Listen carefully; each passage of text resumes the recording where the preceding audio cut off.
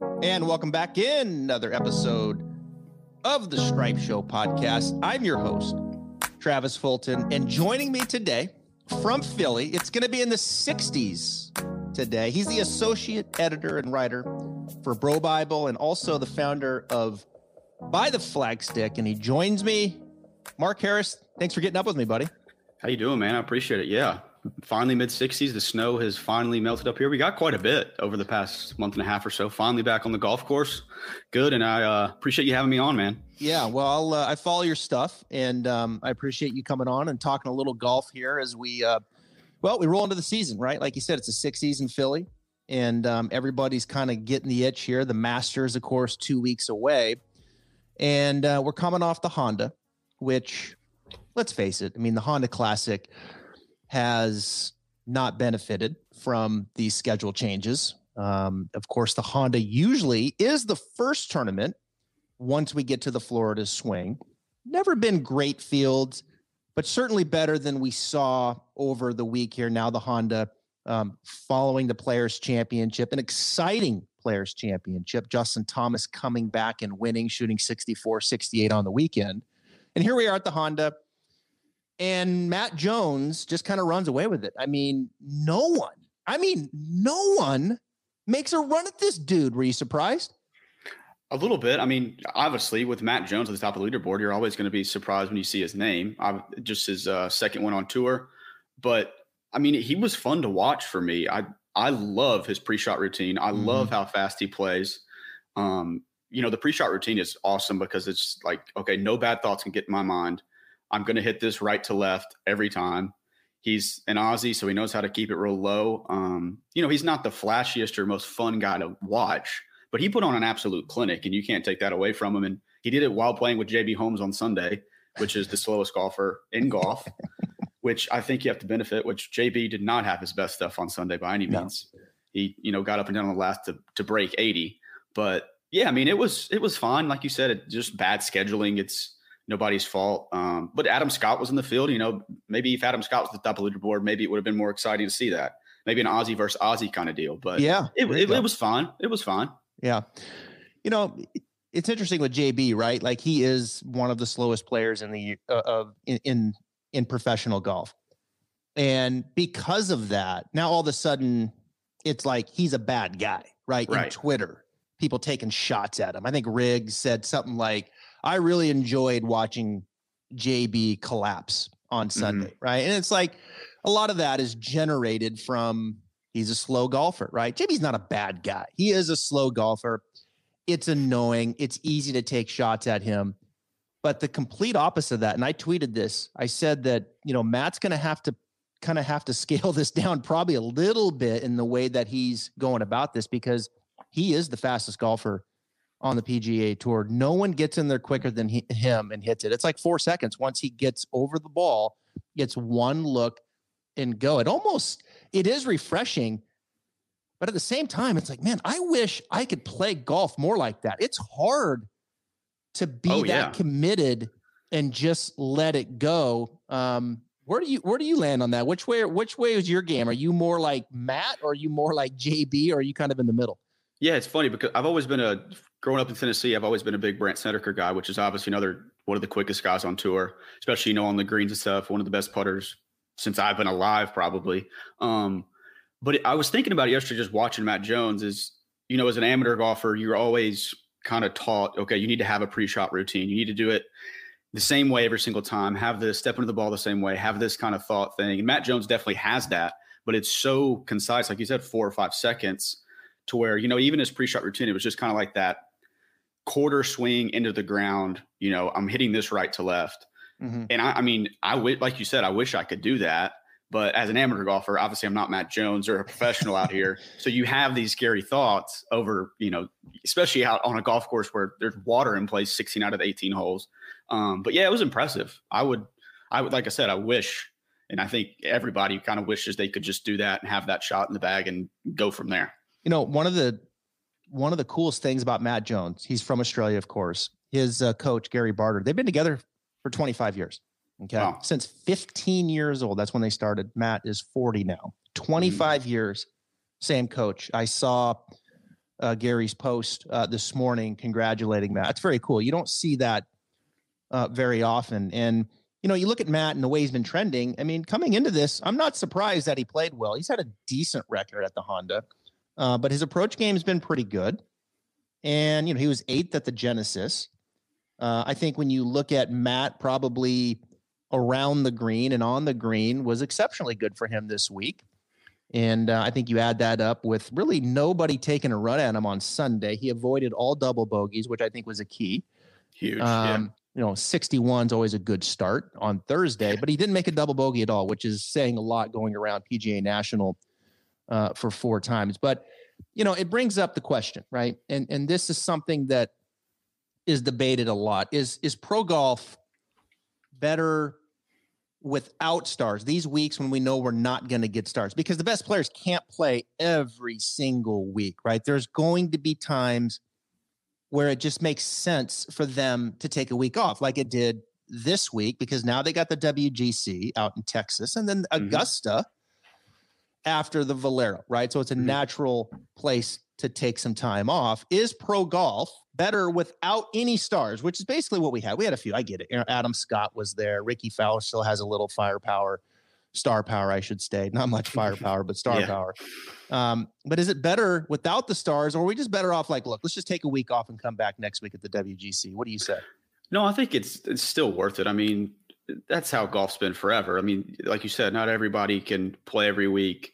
Some fields just aren't going to be there. I remember, again, growing up in Tennessee, the Memphis field, the St. Jude, that fell the week before the U.S. Open, I think, a while back before it was a WGC. And that field was weak all the time. Phil would come and stuff like that. But it's still worth it. I mean, these guys are still, he still had over $1 million payday. It changes his life, changes his career. It gets him into the Masters. You see Ricky Fowler out there who needs to get in the Masters. He's already, committed to the Valero. So there's definitely a storyline. There's always going to be storylines that are going to be interesting. They're not going to be interesting to everybody by any means. I'm not going to sit here and say that I watched every shot of the Honda on Thursday, Friday, and Saturday, but I watched the back 9 yesterday, because I'm a golf fan. And I think there's a lot of people that fall in that boat. It would have been nicer if it wasn't a 5-shot advantage at the end of the day. Yeah. Aaron Wise forgot how to putt, but it was, it's fine. I think it's absolutely better. You need to have golf every weekend. Come on.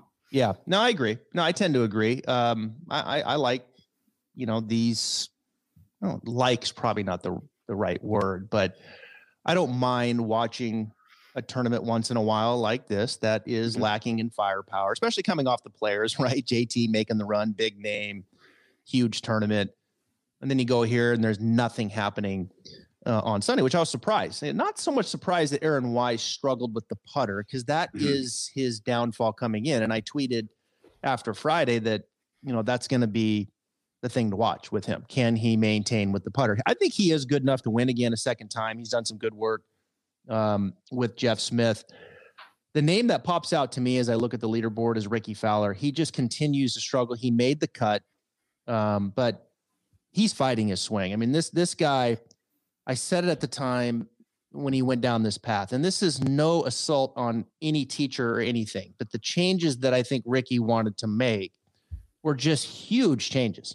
I mean, just wholesale changes that I just didn't really see panning out. And if they do, it's going to be perhaps another year from now. He's into it a year. I see him hitting a lot of poles. I see him hitting a lot of weak white fades off to the right. I mean, I'm not optimistic about Ricky Fowler. What say you? No, yeah, I'm right there with you. Obviously back in the day, he was so laid off. He was just kind of an athlete out there with his golf swing. And now it just seems like I don't know if he's exactly chasing. I think he's chasing something, obviously. And like you said, every time I have tuned in, it's a pull hook off the tee is his miss.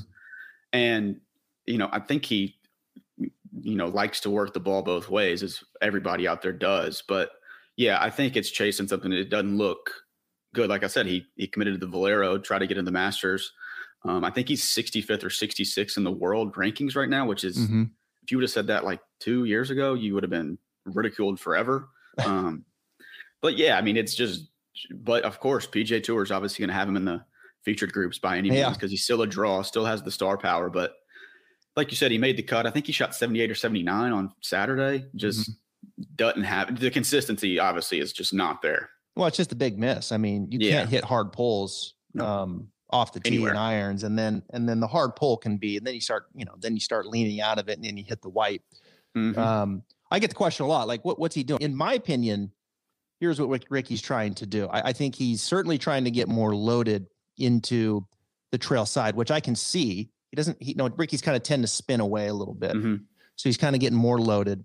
And then he's getting the shaft more kind of stood up a little bit more vertical. So it points a little bit less laid off at the top.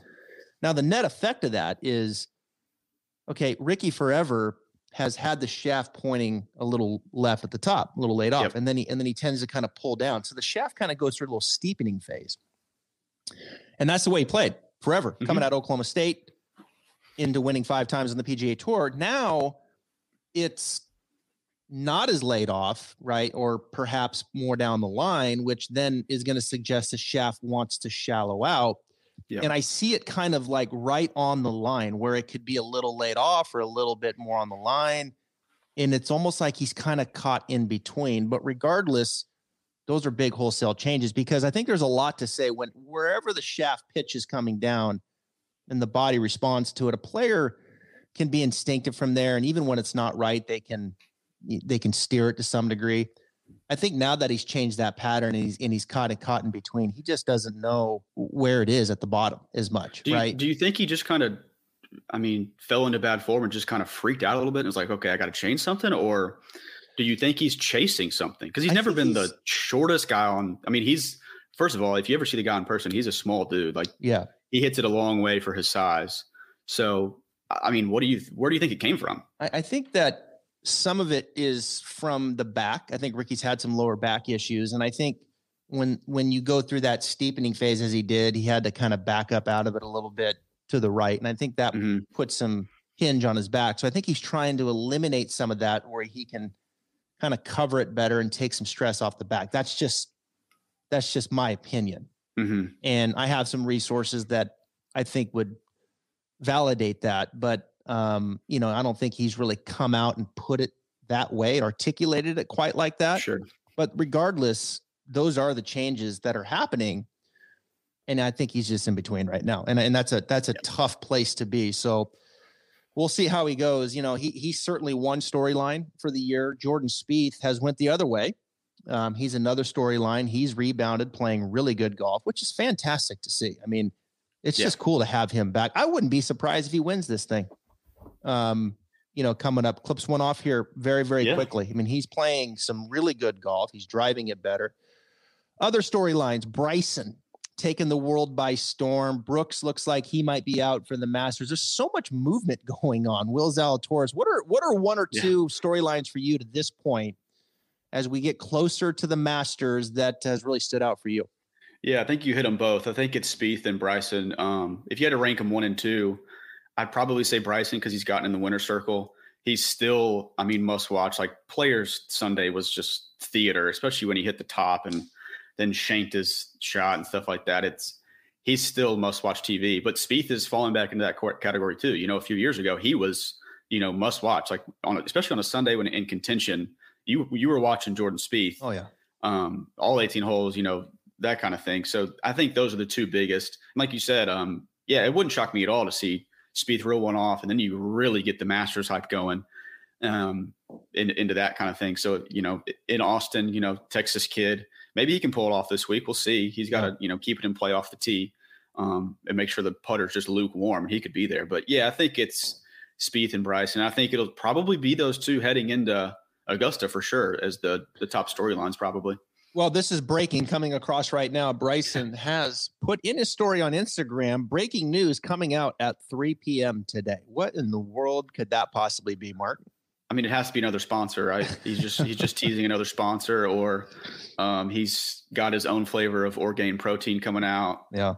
I don't know. Maybe he's got some sponsored post of Bentley coming out. Who knows? Or maybe he's going to flip the whole script. I think it was Dylan Dethier at Golf Digest or wherever he's at put up that picture at the Players where he looked smaller, like he's kind of maybe slimmed up a little bit. I don't know, maybe that's something to watch, but there's no telling what his announcement is.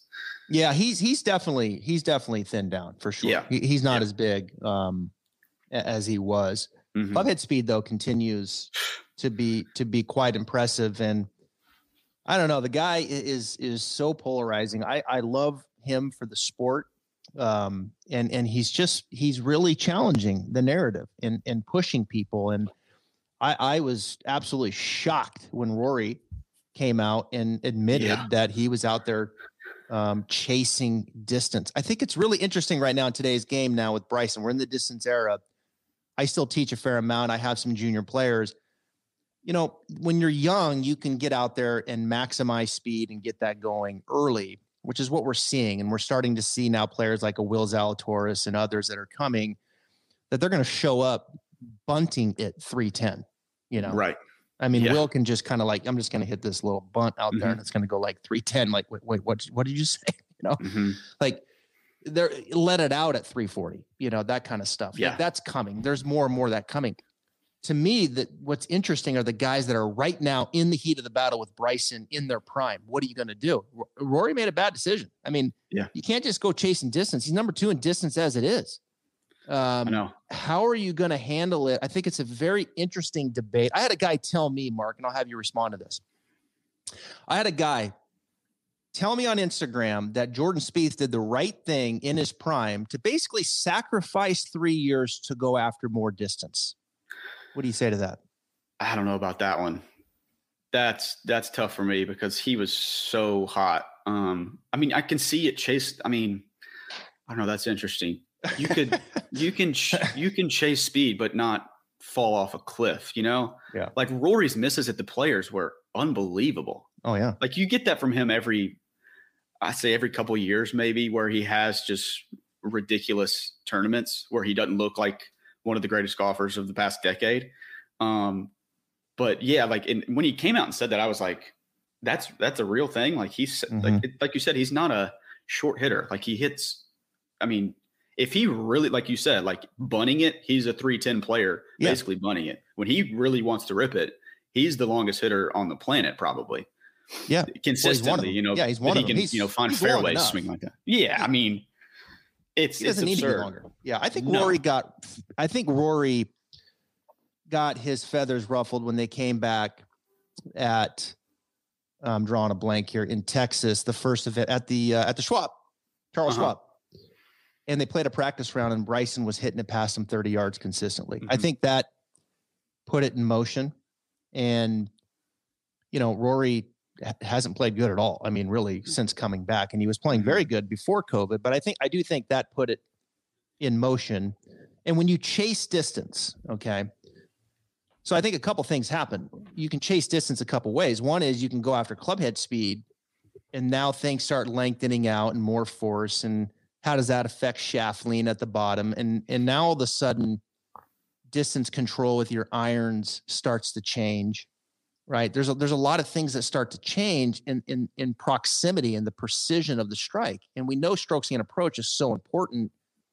So yes, I'm hitting it longer, but am I able to still dial in my control in the approach game? The other is you start changing the dynamics through the impact zone, right? Okay, now I'm hitting up more. And we know if you hit up more, I can hit it longer. And does that trickle down into the iron game, right? Because now I'm hitting up and now I'm hanging back and losing control of the face. I think with Rory, it's the latter. I think I see him certainly kind of not covering it as much. He's swinging harder and backing up, which might have some effect in the driver, but his iron game is really struggling, and particularly his wedges. That's what I see. And that's what happens with these players. I'll tell you a quick story. I worked with Fred Funk for years, who was the straightest driver of the ball ever. And probably him and Calvin. And, he looked at me one time. I remember when TrackMan was kind of coming out and we were looking at the numbers, and Fred hits 1 degree down on it with his driver. And he says, guys, if I hit 2 degrees up on it, I'm going to hit it this much further. So he starts trying to hit up on it. And what does he start doing? He starts going this way like Rory. And all of a sudden he can't find it. And he goes out and he plays in a tournament and it's a wreck. And I'm like, oh my God, I think I'm going to be a part of this team that just screwed up the straightest driver of the golf ball of all time because he's trying to hit up on it. But quickly he came back and he's like, I can't play golf that way. I know I hit it further, but I can't control it. And I think that's what happened. Much bigger, right? Yeah. So that's what's going to be really interesting in today's game, because Rory's not the only one. No. He's not the only one that's going down this path right now. So I don't know. I disagree. You can't sacrifice these prime years for another 15 years. You're good enough. You are good enough, Rory McIlroy. Yeah. Same with Spieth. I mean, Spieth obviously isn't as long as Rory, but he's not by any means the shortest hitter on tour. You find the fairway, you get a wedge in that guy's hand. I mean, it's game over. And that's what's been so impressive with Bryson is, he's hitting these bombs, like what he did at Winged Foot, but his wedge game and his putting when his putting is on, he's unbeatable. It's ridiculous what he can do with the flat stick when he's on for a week. Like, you name the time or place, he's lapping the field when his putter is rolling like it was at the Arnold Palmer. No joke. Yeah, for sure. Like, these great players, you got to do something great, right? Like, Jordan is a great putter. Mm-hmm. So you have to don't go away from that. Right. Don't deviate. That can't become a weakness, right? Like, you may not be the greatest driver, but you are one of the greatest putters in the world. Rory is a great driver. Mm-hmm. Like, just hone that in. Don't lose that, right? And all of a sudden now he's kind of lost it. He lost 2.5 off the tee at the Players. Rory can't do that. No, that's unheard of. Yeah, for him. I mean, I bet he doesn't lose strokes off the tee. I mean, maybe I guess once a year, maybe his last. But it ain't 2.5. He lost one at the Northern Trust. He lost one at the Farmers back in January of 2020. So he's basically lost 2 times off the tee in the past year. 3 times off the tee in the last 16 months. Yeah. I mean, he can't do that. Like, that's a big number, especially for him. Yeah, 2.5. That's a large number. All right, let's have a little fun here. So we got the WGC coming up, right? And we're gonna play a little game of whose A game is better, right? Full systems go. Full systems go. Everything is clicking. Whose game is better? Dustin Johnson or Justin Thomas? Yeah, it's tough. Good luck with that one. Yeah.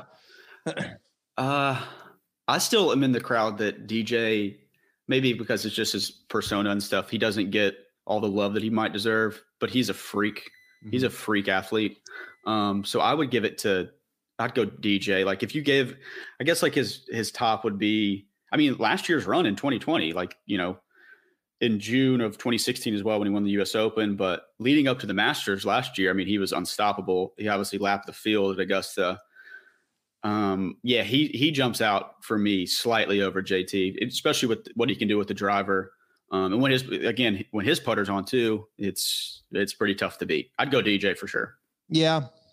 It's I think it's closer than you think, though. I mean, I think JT's iron game is certainly the better of the two. Strokes gain approach.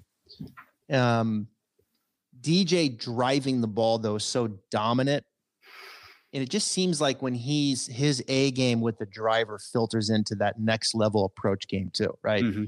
Yep. So it does feel like, I tend to agree with you that even though I like the approach game of JT probably the best, that driving game with DJ and what it filters into his approach game when he's got all systems go, he makes the game look so damn easy. Yeah. It's just effortless, just effortless. No matter the golf course, no matter the stage, it's just like, when his driver's working, his irons are going to be working. And then when his driver's working, he's usually hitting no more than a 9 iron into a green anyway. His wedge game's going to be on point. So, it's just too easy for him when he's got his A game.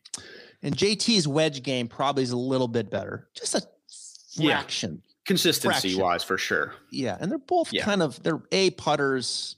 Yeah.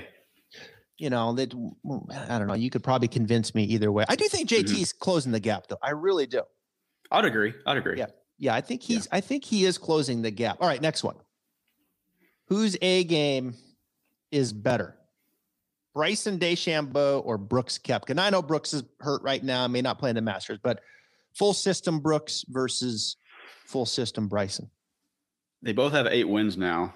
But when Brooks was on, when he won back-to-back U.S. Opens and back-to-back PGAs, that was as good as I've seen in a long, long time. Like, I guess going back to Spieth's run, but even more so with Brooks, like the golf courses he did it on was just like what he did at Bethpage and all that, fighting DJ at that one. But Bryson, man, I don't know. That's that you can't really go wrong with that. Mm-hmm. But A game to A game, which we haven't seen Brooks's, I guess we saw it in Phoenix when he came back.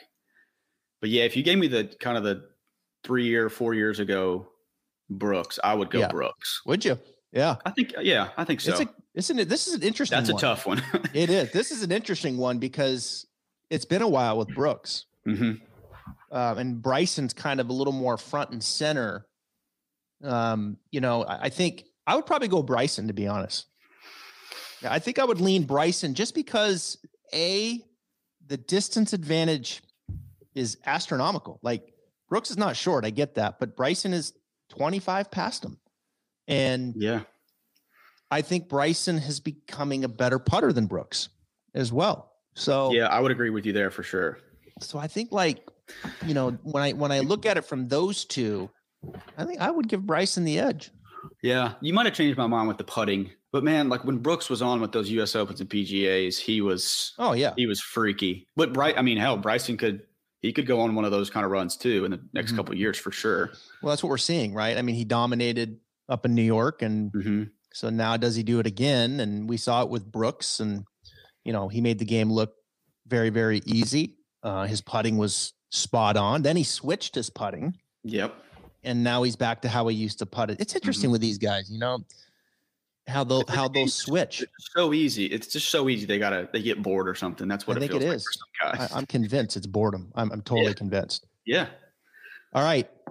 This one's going to be hard to kind of put together as well, because it's been a while since we saw the A game of this guy, Rory McIlroy, versus Jon Rahm, who certainly has played better than Rory over the last, 8 to 12 months. Yeah. I think if you had to go A game for Rory, it'd have to be that U.S. Open week when he won by 8 or whatever it was in 2012. I don't know if there's a golfer out there that could probably match that 4-day stretch. Right. And I don't think Jon Rahm could. But, I mean, like you said, with the last one, I think he's catching up for sure. Rahm is right there. And like you said, you haven't seen Rory's best stuff in a while.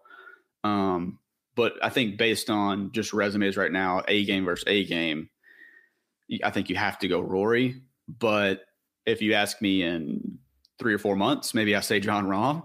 Yeah. So I think right now today you would have to go Rory. Yeah, we probably haven't seen the best of Jon Rahm yet. Like, when we have seen his A game, it's really good, right? Like at the Memorial. Absolutely. But we've seen Rory like peak, and I think like his A game is crazy, silly, good, fun to watch, right? You almost forget, right? DJ kind of reminded us there with his run last year, like, hey guys, I'm still the dog, right? Like, here's what the top of the line looks like. And I think we'll see that with Rory again at some point. He's going to come back. I mean, his game will get back. Oh, there's no question that he'll come back. But I think Rory's A game still to this point is probably above Jon Rahm, although Jon Rahm certainly is the better putter. I think A to A is the better putter, but I think Rory is just more dominant into the green and what he can do there. But again, best is ahead for Jon Rahm. All right, let's go the two big guys here. A game to A game, best, Tiger versus Jack. Who do you got? I mean, there's no wrong answer here, obviously, but given that I didn't grow up watching Jack Nicklaus, which, I can't help that or anything. A game to A game, I think you have to go Tiger just for what he's accomplished, what he's done, what he's changed to the game, which I know that doesn't really mean A game versus A game head to head, but I think you have to play all those factors into it. It's Tiger. I mean, for me, but I think, for other people it'd be Jack. Like I said, there's no wrong answer. But what the runs that he went on, the recent Augusta run, what he did there, what he did at the U.S. Open, not playing with 2 knees. Yeah. I think you have to tip your cap to Tiger. Yeah. The best golf we've ever seen, I think, was, Tiger in the early 2000s. We were reminded here with the players that not only was it the Tiger Slam, but he also had the players. I mean, he had all 5. I mean, that's just silly. Like that run of golf is just silly. All 4 majors plus the players. I don't know how anyone's A game, and Jack is one of the greatest of all time for sure. I don't think he had that level of dominance of play over that period of time. So hope the Tiger gets back. He's back in Florida now and healing up. It's going to certainly be probably another year before we even see him thinking about playing competitive golf again. But we got good golf coming up. This is a good time of year. Golf is thriving. It's good to see. Do you have any early leans towards the WGC this week? Anybody going to surprise us? I don't know about surprise. I mean, I don't know if you would counter it as a surprise, but I think you have to look at Jordan Spieth. Yeah. We kind of hit on it earlier. I think the bracket or whatever comes out in about 20 minutes after our recording here, but another one like Colin Morikawa, I like him. Yep. Tyrrell Hatton kind of is right there with me. He's been kind of hit or miss. I think he's a hell of a match play guy. But he could maybe fly under the radar, if you're looking at sports books or anything like that, just because he's kind of been hit or miss when he, most people thought he would pop at the players in the week before that. Maybe it's his week. I wouldn't be surprised to see him, show something out this week for sure. Are you a fan of, you've got the round robin, right, early for 3 days, and then they come out of that and you have 16 guys and then they go bracket style from there? Or do you like it the old way where they would just do 64 and they would just play it off? There was no round robin. I kind of like it the old way. I think it just kind of fits with the time of the year too. Obviously they do this time of the year because March Madness is going on. But on the flip side, maybe it's not worth it maybe it's more appealing to some guys because you get a little bit more golf, get to fine tune your game a little bit on that stage. Yeah. Maybe had a little play into why they switched it up. But yeah, I'm intrigued both ways for sure. Yeah. Like this is my favorite events of the year, especially because of the time it falls and it's, the Masters is fast approaching when this tournament rolls around on the tournament schedule. So yeah, but I think I kind of like the old school way a little bit better. Just a little bit more drama from start to finish. All right. Well, it's all going to get started on Wednesday. It's Wednesday through Sunday this week. WGC, it's the match play, Dell Technologies, Austin Country Club. Great spot, great finish. I think this course works because the last 6 holes, you can make a lot of birdies. And so there will certainly be some fireworks down the stretch as guys look to put their opponent away or try to catch up. Mark Harris with BroBio, also the founder of By the Flagstick. Thank you for joining me here on the podcast. Yeah, man. Had a blast. Thank you so much for having me, and hopefully we'll do it again sometime. All right. Sounds good.